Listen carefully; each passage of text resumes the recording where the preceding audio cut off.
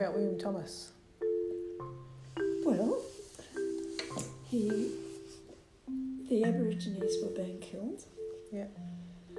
And the anti-slave movement in London decided that they'd send protectors of Aborigines to Australia to stop them all being killed.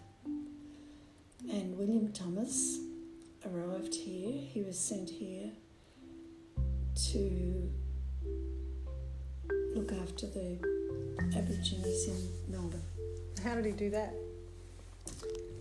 Well, when he came, the first thing he did, he went to live with the Aborigines that he'd met so he could learn their language. Where did he do that? In Melbourne. Down near the Yarra, was it? Yeah, and actually I think I do know about it because there was a very good manager, you know, when the boats come in and out. Mm-hmm. And when the boats come in on the right-hand side, I've got a story about the man there he supported the Aborigines too. And what did William do for the Aboriginal people?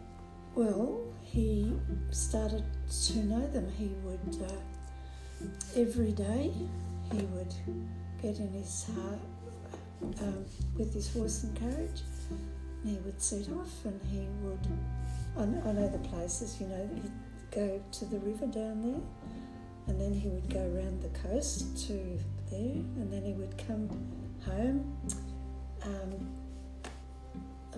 you know, to the north, you know, the Northcote area, and he built himself. I need to say, he built himself a little cottage in the Merry Creek area. Yeah. And he and his family, I think he had his son and daughter with him.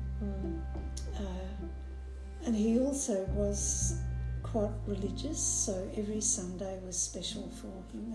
But what did he do for the Aboriginal people? You haven't sort of explained how he helped them. Well, he would often help if they were short of food and things like that, whenever there was any trouble. But his job was, he was given instructions that all the Aborigines in Melbourne had to be told they had to go, and I've forgotten the name, you know, near Dandenong. They had to leave Melbourne. And but the other big important thing that he did, he individually would,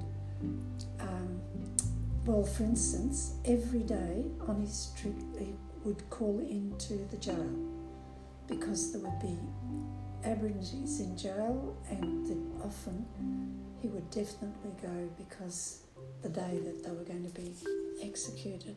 And what would he do? Pray? He would talk to them. And I'd planned to put little excerpts. Whenever I mention anything, I'll put a little excerpt. There's one I remember. Yep, keep going. What do you remember? Well, I remember he took the wife of the Aboriginal that was going to be hung. Took the wife to say goodbye to her husband. Yeah. Oh. And the other thing is that he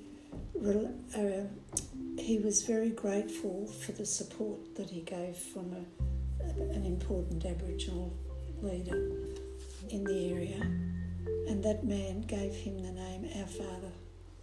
Right. Yeah. So the Aboriginal people, many of them really liked definitely. him. Oh, definitely. Yeah. Yes. And there was one bit in the diary that I read.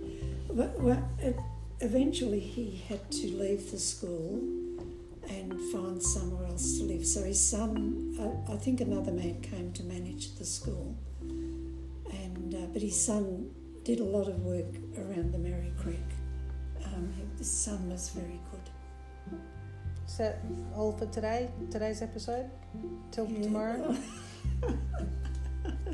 Okay.